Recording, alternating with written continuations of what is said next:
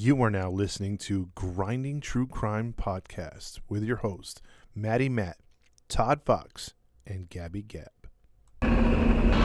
Police have identified more victims and plan on more than just the 4 murder charges filed today. Confirm earlier reports of cannibalism. The building was a scene of ghoulish slaughter. A large kettle on the stove which held boiled body parts. Identified more victims and Killed even more. plan on more than just the 4 murder charges filed today. Had sex with some of his victims before he killed them, and that he was also a necrophiliac.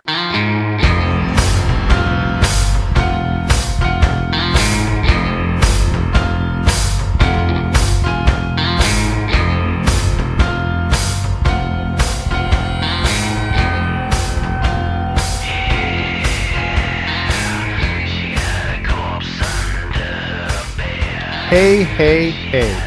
This is another episode of Grinding True Crimes. I am your host, Todd Fox. Matt is usually the one who does the introductions, but him and Gabby had a death in the family. So we're going to give them the time that they need. They told me to continue on, and that I have to give some content to you, the listeners. They will be back as soon as they are feeling up to it, and I'm not rushing them whatsoever, and they're not rushing it as they don't need to. But shout out to them, thoughts and prayers with them, and they told me to tell all you guys thank you in advance, because they know that they're gonna give the outreach that you guys normally do when stuff happens. And again, we appreciate all the love, and they appreciate all the listeners. So shout out to them and to you, the listener. So with that being said, we're going to move forward here with this episode. And I have a special guest that's going to help host and listen to the story tonight. And his name is Big Game James. Yeah, James Gonzalez, I share the same thoughts as you, of course, with Matt and Gabby, losing someone. That's always tough. But yeah, I'm here, I guess, pinch hitting, sports term. But yeah, last time I think I was on, there was a Skid Row murders going on, and if you go back and check that out, that was crazy in the city of LA. And I'm really interested to get into the next one. And appropriately enough, I have all the lights off, so scary time indeed. Yeah. James is one of my good friends, and also a good friend of Matt and Gabby. He's a cool guy. We've done other podcasts together, and he is a faithful listener to the show as well. So we appreciate him very much so, and they appreciate those words, I'm sure, James. So as we get started tonight, James, I don't have all the glitz and glamour of how Matt describes all the podcast platforms that we're on and other announcements. I do know that we have some merch that's going to be coming out in March, some shirts and other stuff. And then we're also going to have some Patreon episodes to where you can get an episode 2 months in advance. And also, if you're a Patreon member and you email us a suggestion for a case to tackle, we will put that at the top of the list, because we've had listener requests, we've done them, and we have some on the way. But if you're a Patreon member, you automatically go to the top of the list. Even if you've already gotten one done, you can get another one done. So keep that in mind. So I would love a mug. Yeah, those are coming too. Right now we have the to-go cups, and we have the wine glasses. So a mug is literally on the way as well, dude. So we'll get Nice. you one for sure. All right. So with that being said, my friend, let's get started on tonight's case.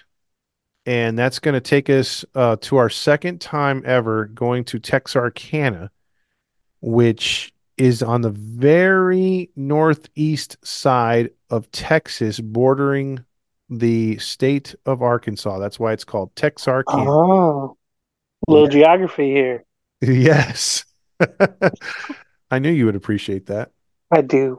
Yeah. And if you want to hear more about the geography, the census, we got into a lot of the history in our last case, which is the Moonlight Murders, Texarkana Moonlight Murders. That's an episode where we got into great detail of the state of Texas and Arkansas and how that became a thing. But this is one that again, listener discretion is advised. There's going to be some pretty graphic stuff being told on this one. So buckle your seatbelts. And like Samuel L. Jackson said famously, hold on to your butts. So in this case, like I said, we talked about Texarkana. This would be next to the Moonlight Murders, their most second famous case, and one that stayed unsolved for quite some time and was very tragic. So, uh, can you guess what year this took place, my friend? Oh, most of yours have been, 60s, 70s, 50s lately. So, being the loyal listener I am, I'm going to say the late 60s. Close. This one takes place a year after I was born, 1981.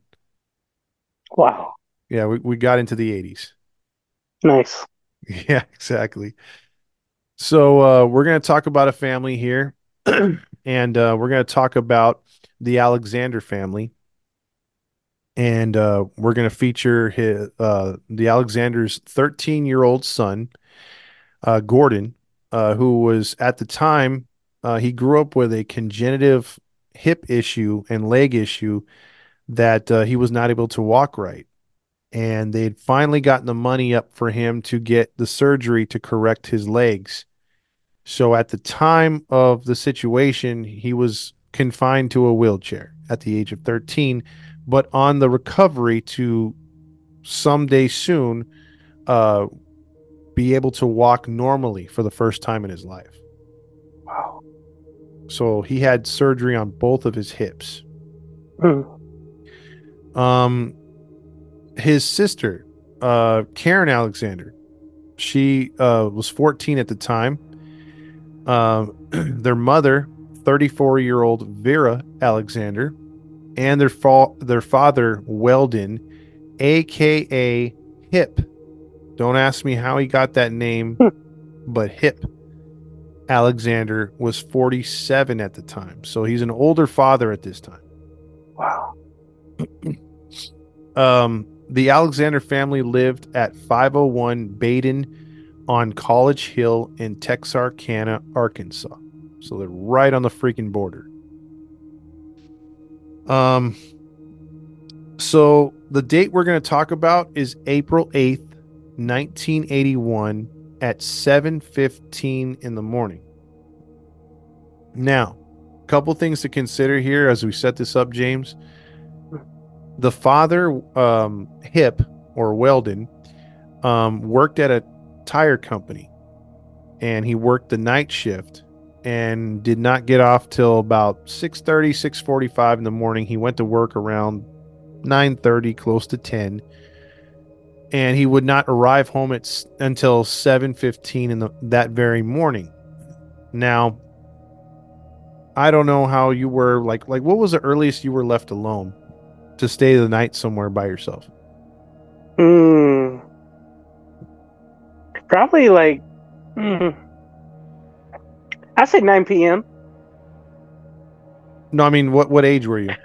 Oh, I'm sorry. Oh, the earliest I was left alone was probably, 12, I would say.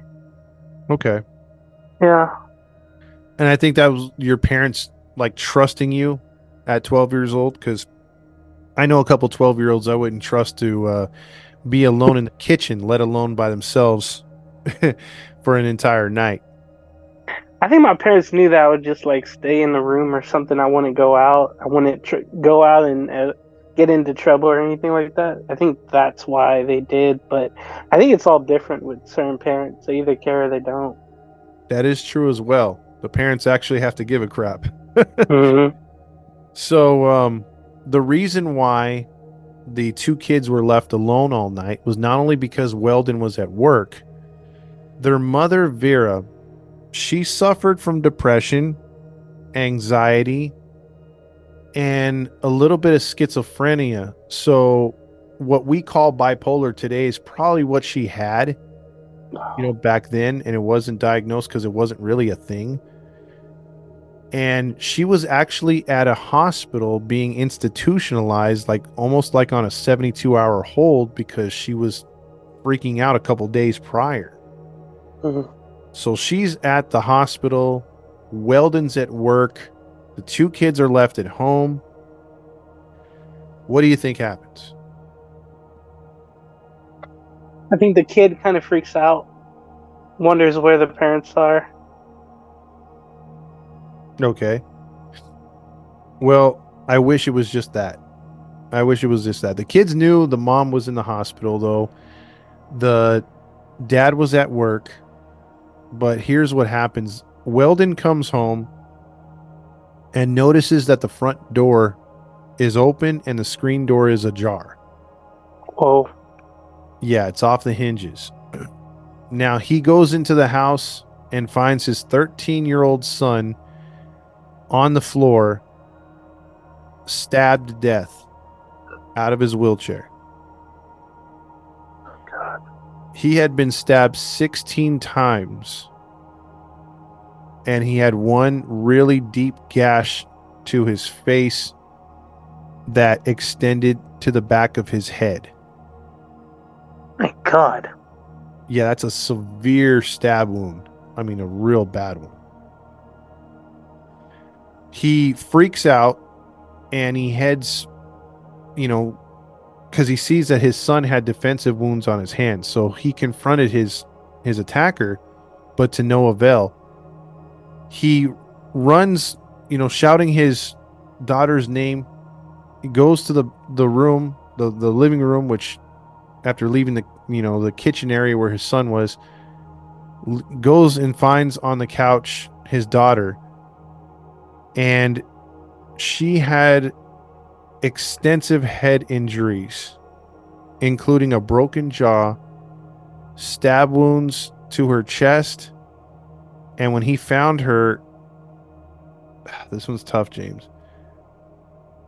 A knife was embedded through her eye Oh my. into her brain. I'm picturing everything right now. That is wild to come home to. Yeah, he's freaking out. She's lying on her back with a knife in her eye, and she had been raped. What the? She's nude from the waist down. Eye in the socket. Wow. Yeah. Somehow, some way, after calling the police, they get there. She's still alive. That's amazing. She's still freaking alive. Weldon would tell officers Terry Spearman and Bobby Thompson that he actually removed the kitchen knife from his daughter's eye and laid it nearby before the police got there 9 minutes after the phone call. Wow. Don't they tell people do not remove like things that went into people's bodies or something? Like, wow. Kind of shocked by that. Yeah, that was his first move. Yeah, that's very questionable right there, because you're absolutely right. Sometimes in stabbings, especially when if someone were to try to pull the knife out, A, that's freaking painful. B, your body's in shock. You might not feel it till they pull it out. And C, if you remove the knife could be if it's embedded into the person, could be keeping the wound sealed. Mm-hmm. Blood from flowing out of the body to where now it's a really serious issue, where it's already serious with a stab wound, but if you pull it out, it could rip an artery coming out, the blood would flow, and then you bleed out. Mm-hmm. So with puncture wounds or what's that called when people get impaled, they always leave that object in there and let that at the discretion of the emergency room or the surgeons to take care of. Right. Yeah, dude. So I just don't know how you could pull the knife out. I would just let it be and call 911 or look outside, be aware of my surroundings. That's all you could really do at that time. Just be aware of where you are and see if anybody's behind your back. that's all you could do in that situation. That is very true. And the most ironic in thing of this story, and a twist that came with it, was they rushed Weldon's daughter to the very hospital where his mom was on, or her mother was on, that 72-hour hold. Wow. And Karen, the young fighter that she was at 14, stayed fighting for 3 days until Wow. she was declared brain dead. And her mother would be released but be told as she was being released a day prior to her daughter dying that your daughter's in the trauma area ICU, she's fighting for her life, and your son is dead. So already a mentally unstable person has to come to reality after being probably put on meds, and everything's nice, and she's like, everything's nice as far as like they're trying to keep her upbeat and everything, and then reality hits that she could never have imagined. It's like a bad dream, right? That just sounds, man. I don't know if you come back from that. Honestly, I would think you almost situation where you pull the plug, pretty much. Yeah, Jeez.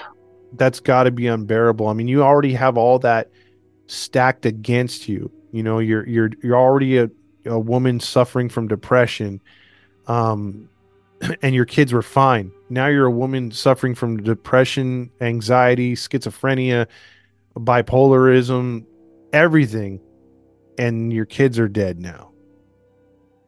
So, police assume that the predator entered the house thinking the wife was there, and possibly the wife was the target. But attacking Gordon, knocking him out of the wheelchair, stabbing him to death, and then maybe Karen woke up from her sleep on the couch and then was beaten and sexually assaulted, as far as that's what the police were theorizing what happened. Karen's a fighter. Yeah, exactly. And they were theorizing that the son tried to put up a fight too, because he had quite a few defensive wounds Right. too. So, although in a wheelchair, he fought for his life too. So, like I mentioned, Vera was at the hospital. She found this out. There's a very famous picture of the couple sitting on their front porch, and I'll post it on the Facebook page, and Instagram. It's Weldon sitting there with a depressed look on his face, kind of looking down in a rocking chair, and on another chair, you look at Vera, and she looks checked out, bro. I mean, you don't even have to know that this woman has depression.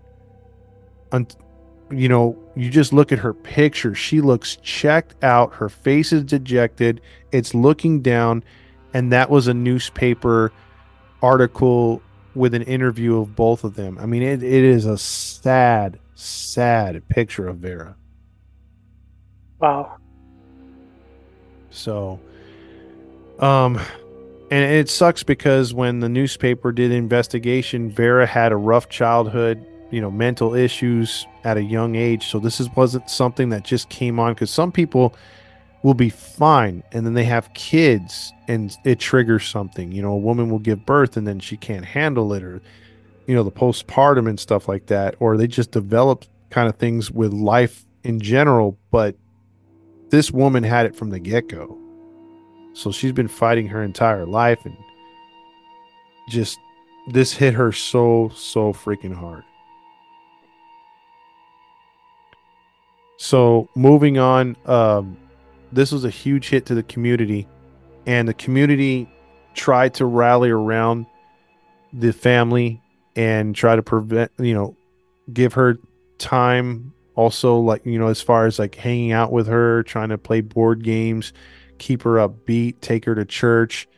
Weldon was getting a lot of support in the community, and the police were trying their hardest, but they were getting ridiculed because just less than 30 years prior, you had that phantom that was killing people, lovers, and had gotten away with it. They hadn't solved that case. So the people are like, oh great, here comes another high profile case that you guys aren't going to solve. So the police, the mayor, everyone in charge was getting a lot of crap from the community. It's probably the same damn mayor, the same damn police chief, all those years, and they've heard it before, and they're like, "Oh, we got to hit this one," but I don't know. We don't know much. It's only 1981. We don't have the technology like now, where you can find everything. Yeah, exactly. I mean, like now you have DNA, you have cameras, cell phone tracking. There's all sorts of stuff. I mean, it's got to be hard for a killer, let alone a serial killer, do their thing and not get caught. It's not like back in the day, that's for sure. So, like I said, Weldon, as time goes by, often in these cases, James, they go cold and they exhausted neighbors that were sketchy. They looked into previous predators, sexual predators that had been arrested. They went outside of the county. They went into Arkansas. They tried everything, bro. I mean, they're close to Oklahoma. They went into Oklahoma looking for, uh, you know, potential suspects. They tried everything. This is one where they're not too much of Johnson's in this case. They're I was gonna say, where's the fingerprint job? Where's the detective work? It just seems like no one has a clue of what to do. Compared, I guess, to years later.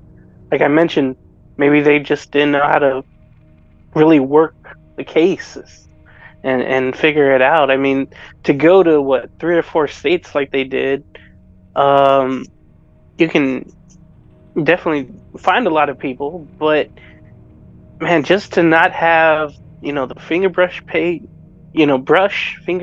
paintbrush or anything like that, that's just bad detective work, honestly. Yeah, and getting into it, there was no fingerprints that were lifted other than the family members. There was trace amounts of evidence in the house. Semen stains. Again, you couldn't do anything prior to 1989 with semen, other than you can test it if it had blood or not, and to see if it was a secretor or not, and that's like later. And they didn't have in Middle America any kind of DNA work, so all they did was literally anything that had semen stains on it, which I believe was a comforter that was around the young girl, that was kept in evidence. But you kind of hope you could use that later, and that's about all you had. You know what I mean? They were kind of hoping that the future you can investigate this more, but at the time, that's all they had really. I mean, you just hope that someone talked, someone confessed, or maybe you get a suspect and you can make them confess. But that's all they had, dude. This is not a movie.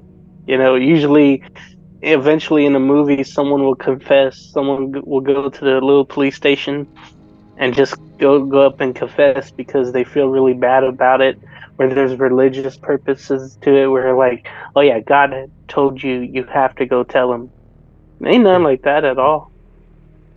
Yeah, and sometimes, like, as much as that sounds like a movie you just described, like sometimes that will eat at somebody and they will open up or maybe have a deathbed confession. But there was nothing in this one about that. So, um, it's only about maybe close to 3 years later where this case will claim its third victim, and it's Vera, um, the mother.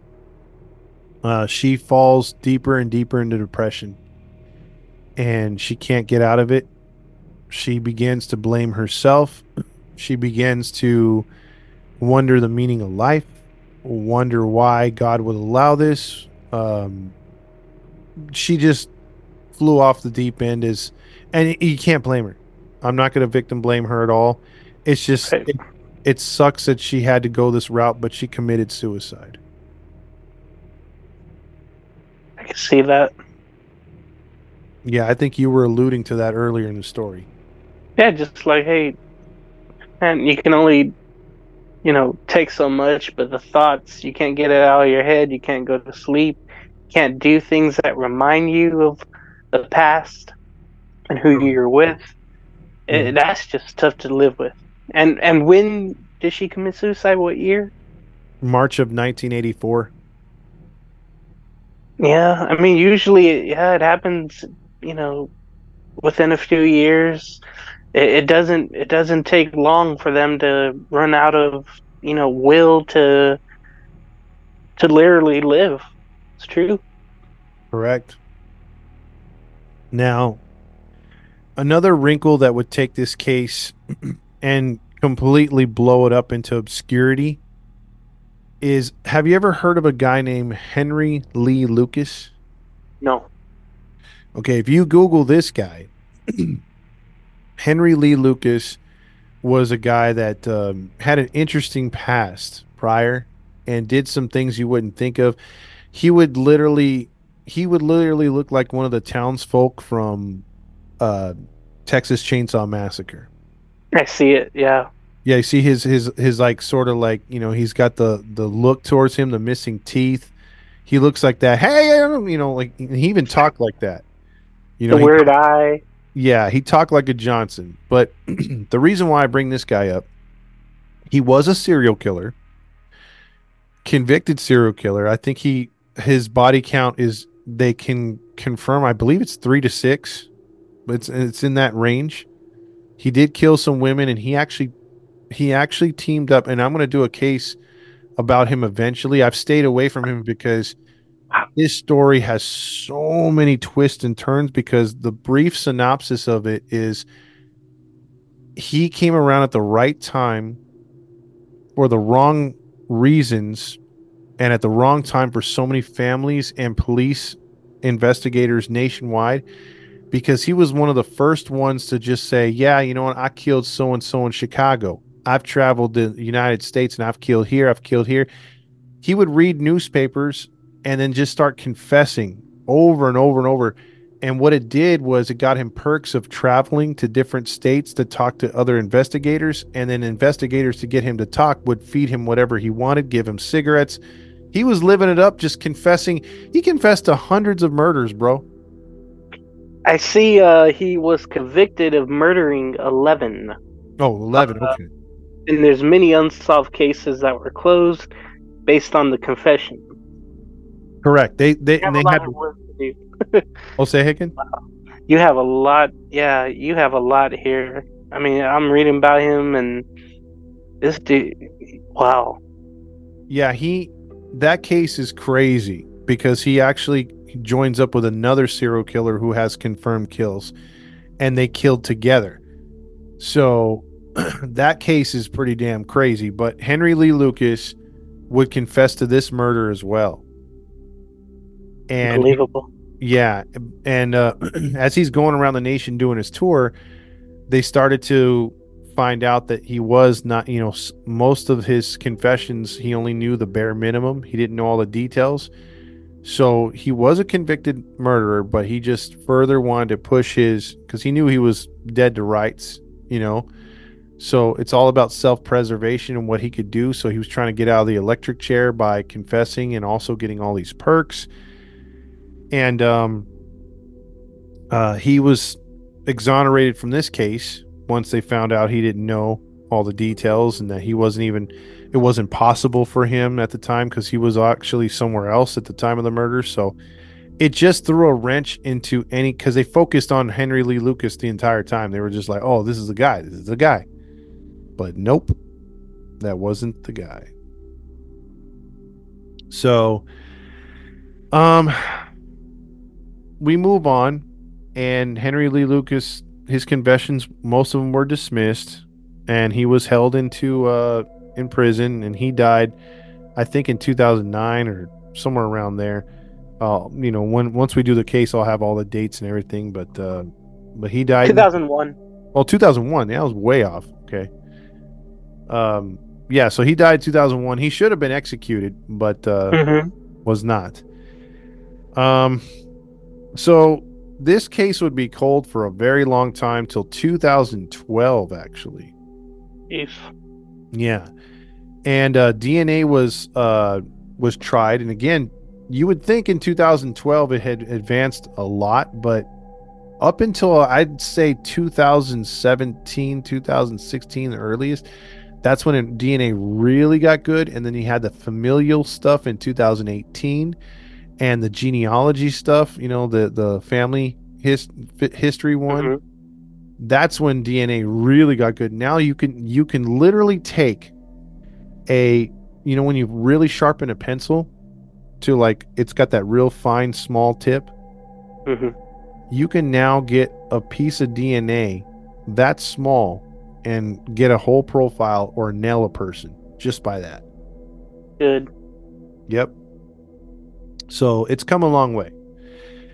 Um, so another detective took over, Detective Seward, who was assigned the case in the mid 2000s, but again in 2012 he began to run the DNA, and it again came back inconclusive. Now, after the Golden State Killer, and they did the reverse genealogy, um, they began in 2022 with that DNA that had been sitting around so long, but thankfully was somewhat preserved to where it wasn't compromised.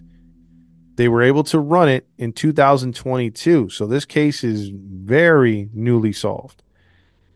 Um, the detective took some fingernail clippings from, obviously, the girl that were preserved, used those instead of the semen stains, and they were able to get small little tiny flakes of skin that were under her nails, and they were able to run the DNA, and the DNA was processed from the scene back in 1981, and a familial hit was on the DNA. What do you think about that? Man,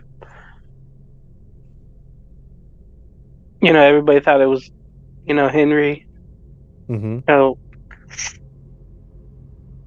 that's crazy.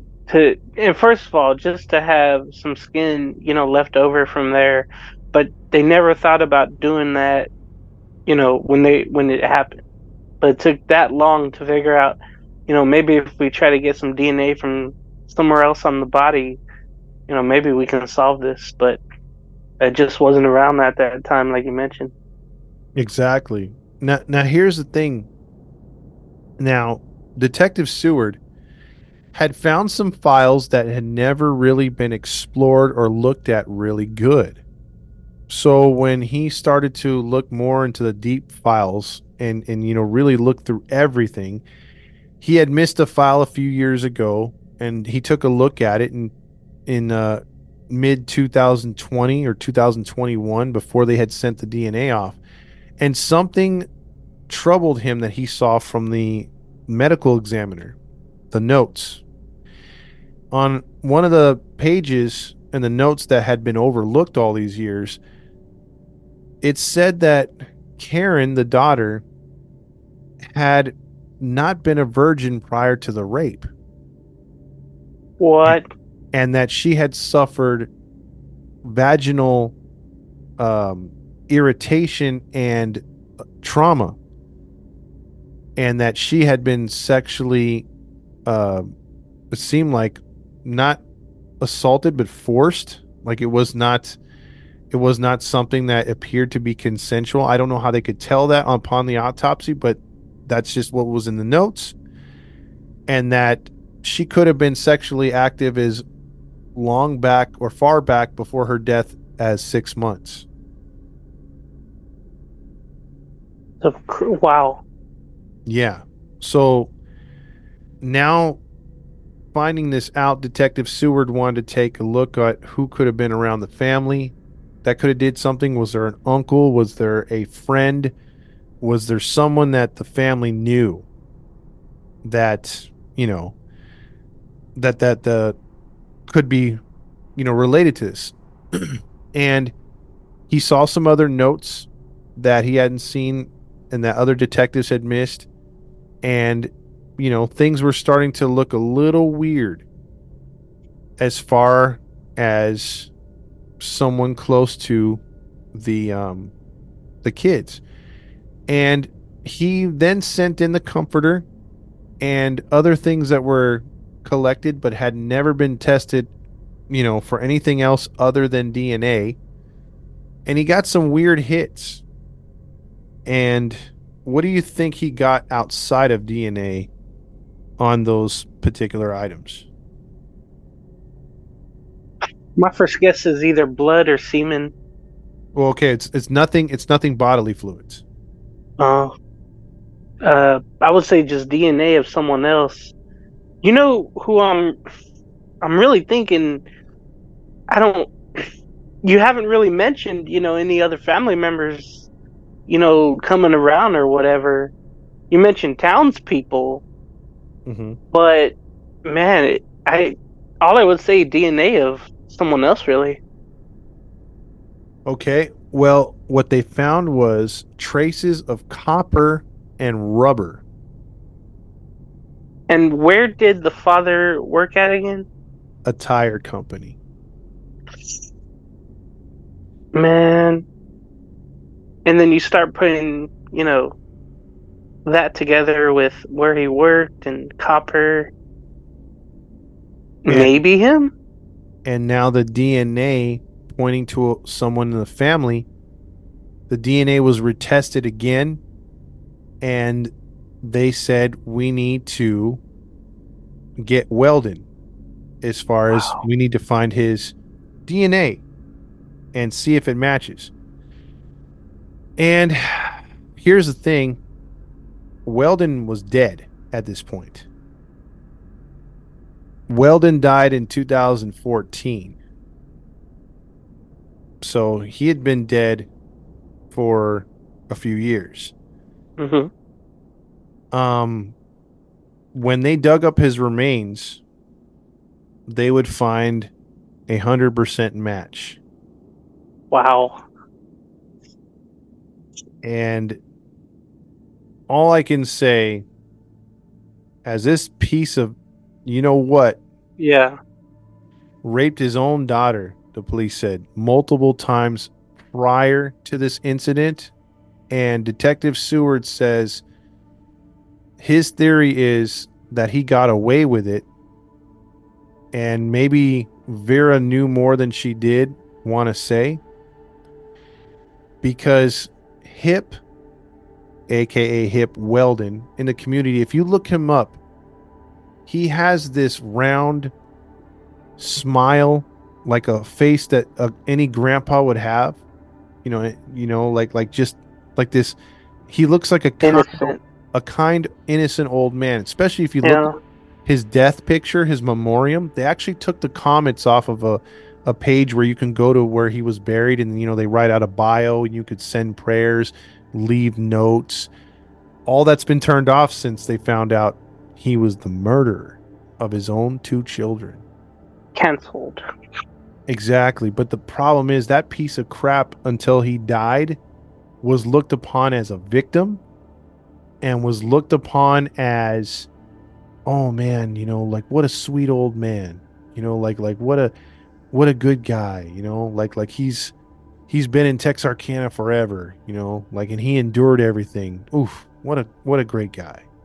So I see the picture from the funeral home of Texarkana, Mm-hmm. Texarkana, and yeah, he's smiling. He's barely got his eyes open because this is probably near his passing. But how can you live with yourself, knowing what you did, putting the mother through that, on top of whatever she's going through as well? I think just the people thought, hey, he would never do such a thing. We can't, I know we're in the South, but he would never do anything like that. Why would he do that to his own kids? There's no way he would do that. That's just the disheartening part. It almost makes you angry in a way that someone could live with that, beyond the wife's years, and then for, 30 plus years after that, and just never have the willingness, or even at your deathbed, to confess it. Just to have that grace of, say, hey, I'm dying. Um, I need to get this out, that I did what I did. Not to even have that courtesy is just horrific. And I'm hoping that there's a special place in hell for this guy. I saw the porch picture, Mm-hmm. and yeah, I've never seen that before. But man, you see the wife Vera, and yeah, you could tell she's definitely down and out. Fist on the head. Looking down like you mentioned, and then the dad is there. He's literally, he's got his hands between his legs, like he's, thinking of something, or he's anxious almost to say something.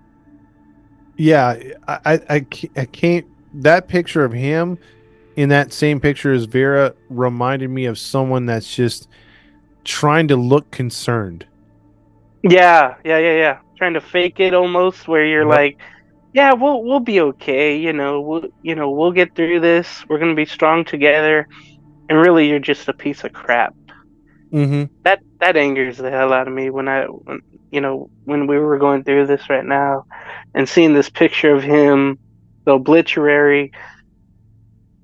He's literally smiling, and that just pissed me off, honestly. Yeah, it's one of those pictures where it's like, dude, go to hell.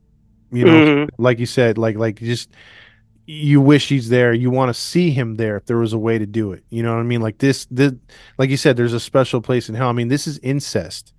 Like, Mm-hmm. and this is what the police summarized is that he did sexually molest and rape his daughter for a good 6 months, and they theorize the moment he wasn't anticipating his son to be up and around on the wheelchair, maybe.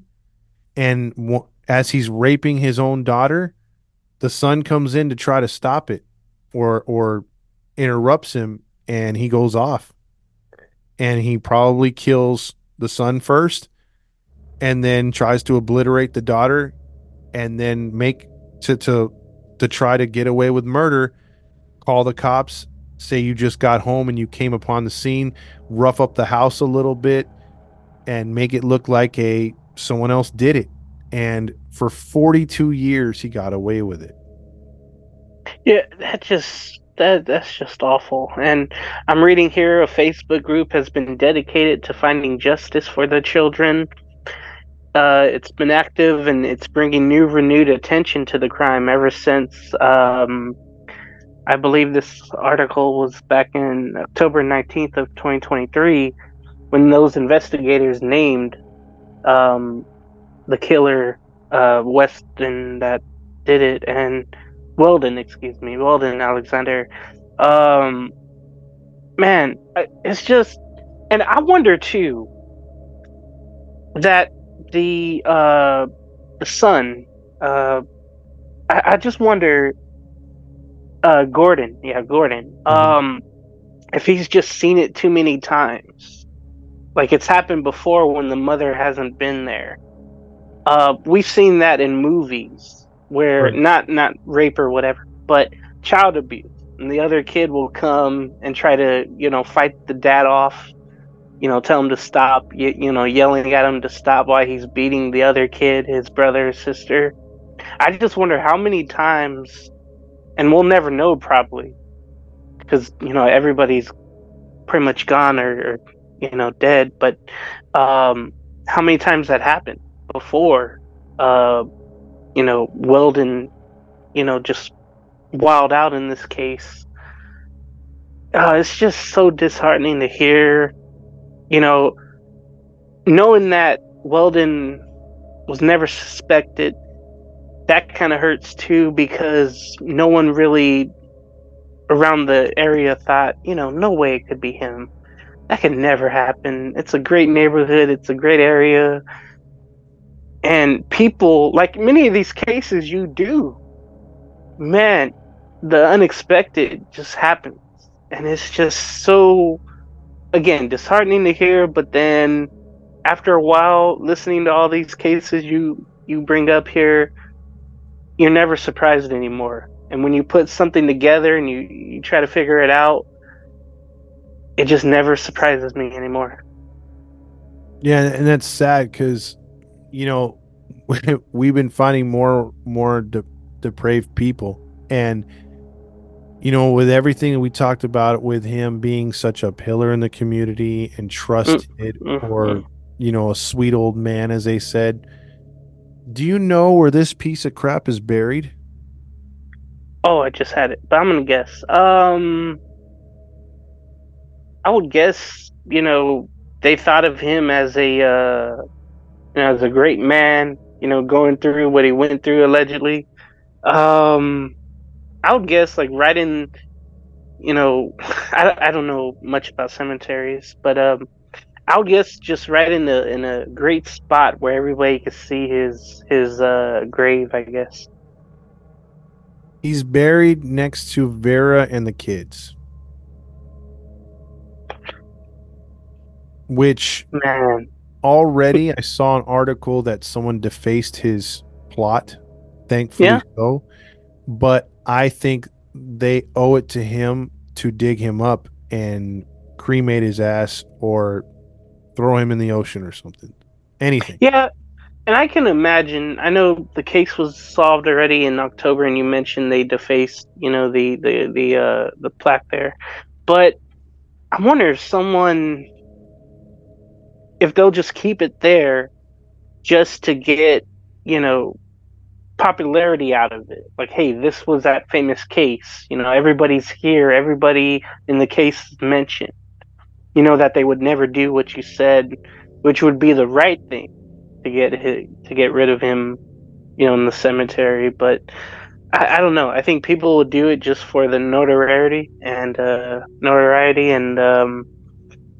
man, I guess we'll see if anything changes. But just a horrible, horrible case.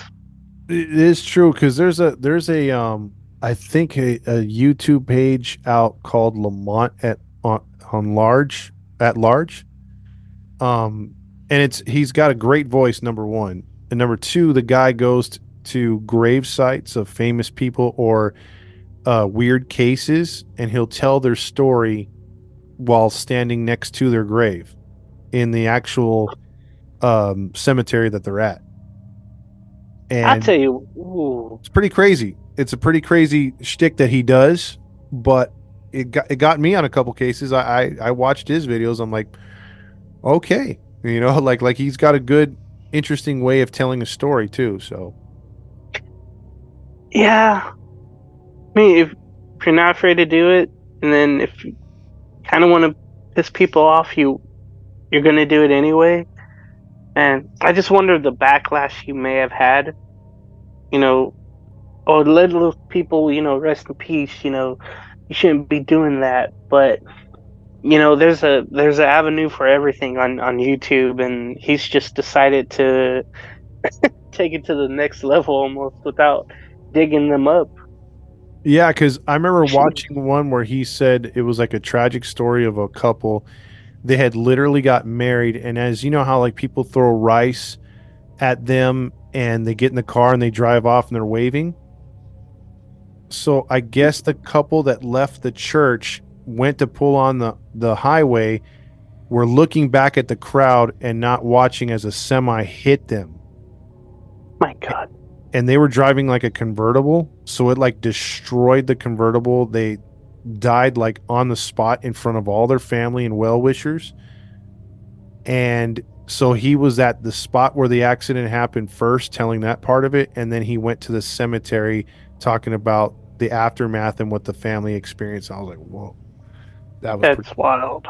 Yeah, pretty crazy. But he does stuff like that. But getting back to this story and this POS, like literally that was the last thing I had researched was what people had to say about Hip, and how, like he was, revered in town, and then that stupid website where, you can give him and I was ready to call him what he is, and comments were disabled. I'm like, damn it. Yeah, that was timely. Yeah, I just, yeah, I'm just, you like I said, I'm never surprised anymore by these cases, and you know, knowing that, hey, he was the only family member around.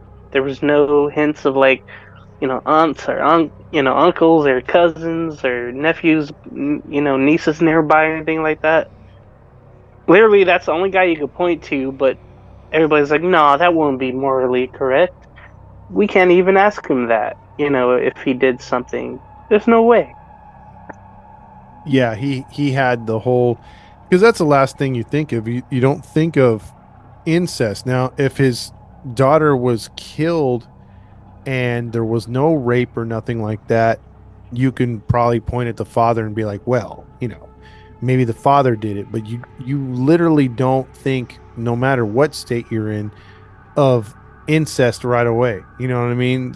You're usually like, well, that has to be somebody else. I mean, what father would do that to his daughter or his son? It's like, dude, and this guy did it and got away with it for so long. It's just, it kills me, man, because it's like Hmm. one thing that I wish he faced actual justice, because I don't think they would take too kindly to that in prison. So, I mean, even if he didn't get the electric chair, someone would off him, I would think. Yeah, I mean, yeah, we don't know what's real out there, after you pass away, but there's to not even have a guilty conscience, a conscience about it is just awful. You would imagine, whenever he passed away, just imagine this, like, he's trying to get up to heaven or wherever.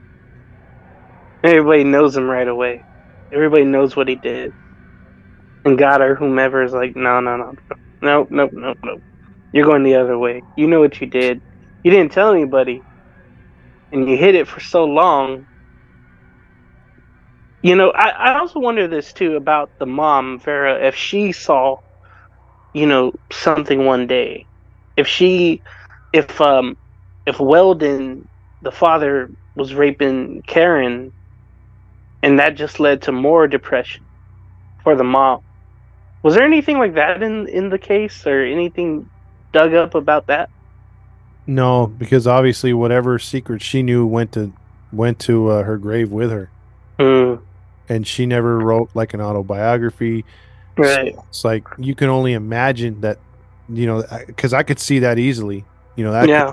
That could have pushed her over the deep end. What if she was Hmm. borderline, but seeing that would just screwed everything up? And then back then, you got to remember late 70s, early 80s in middle America or the southern, you're loyal to your husband. What if she's just like, I can't say anything, and it's like killing her? It's, Hmm. oh, we'll never know, and as far as you talking about Weldon going up to the pearly gates, I just pictured him climbing the steps and then him getting to the gatekeeper, and then the gatekeeper looking at him like, really, bro? Like, Yeah. you didn't need to climb. And then he hits the button and he drops into hell. So He tries to have that innocent smile, like everything's fine. yeah, yeah, one of He- those. Yeah, that's just horrible. But a great. This is again one of those cases that it's one of those cold cases that you wish somebody was alive to have some grievance, to have some clearance. Maybe it is for that town and for the townspeople. Hmm.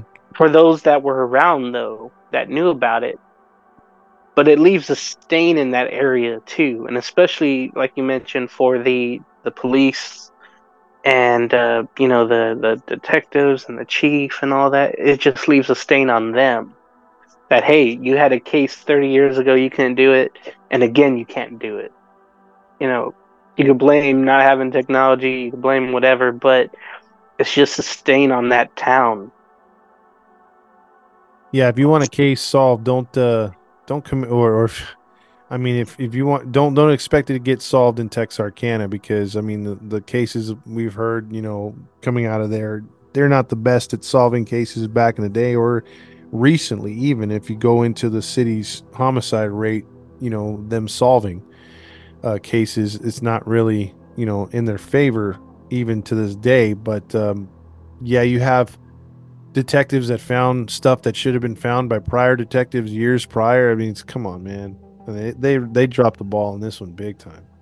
You know, it reminds me of a great movie I love. It's called In the Heat of the Night, right?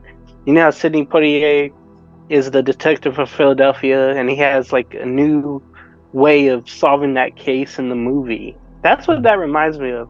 But they didn't have anything like that back then where they were, or they didn't have anyone that had a new method of trying to solve cases, and that's just unfortunate. Also, hey, I'm looking forward to this Henry Lee Lewis. I mean, you have a lot of research to do. The fact that he, confessed to all these murders and killings or whatever, and then like most of them ain't true. I don't know why the hell you. I guess you're in there. You might as well just start confessing and just making a name for yourself. But I can't wait for those cases. Yeah, that one and his buddy O'Toole. I mean, they are two of the worst people. And it's one thing because there's been serial confessors before that are usually whacked out of their head or just want attention.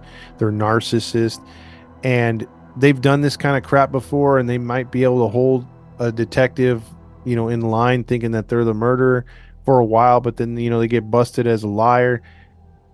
But those guys aren't actual murderers. Like this guy was still, you could take away all them hundreds that he confessed to, but in the end, he's still a serial killer. You know what I mean? Like he still murdered people. So I mean, like he had that over all those other ones that confessed because he had actual blood on his hands too. He just he wanted to be bigger than the actual story.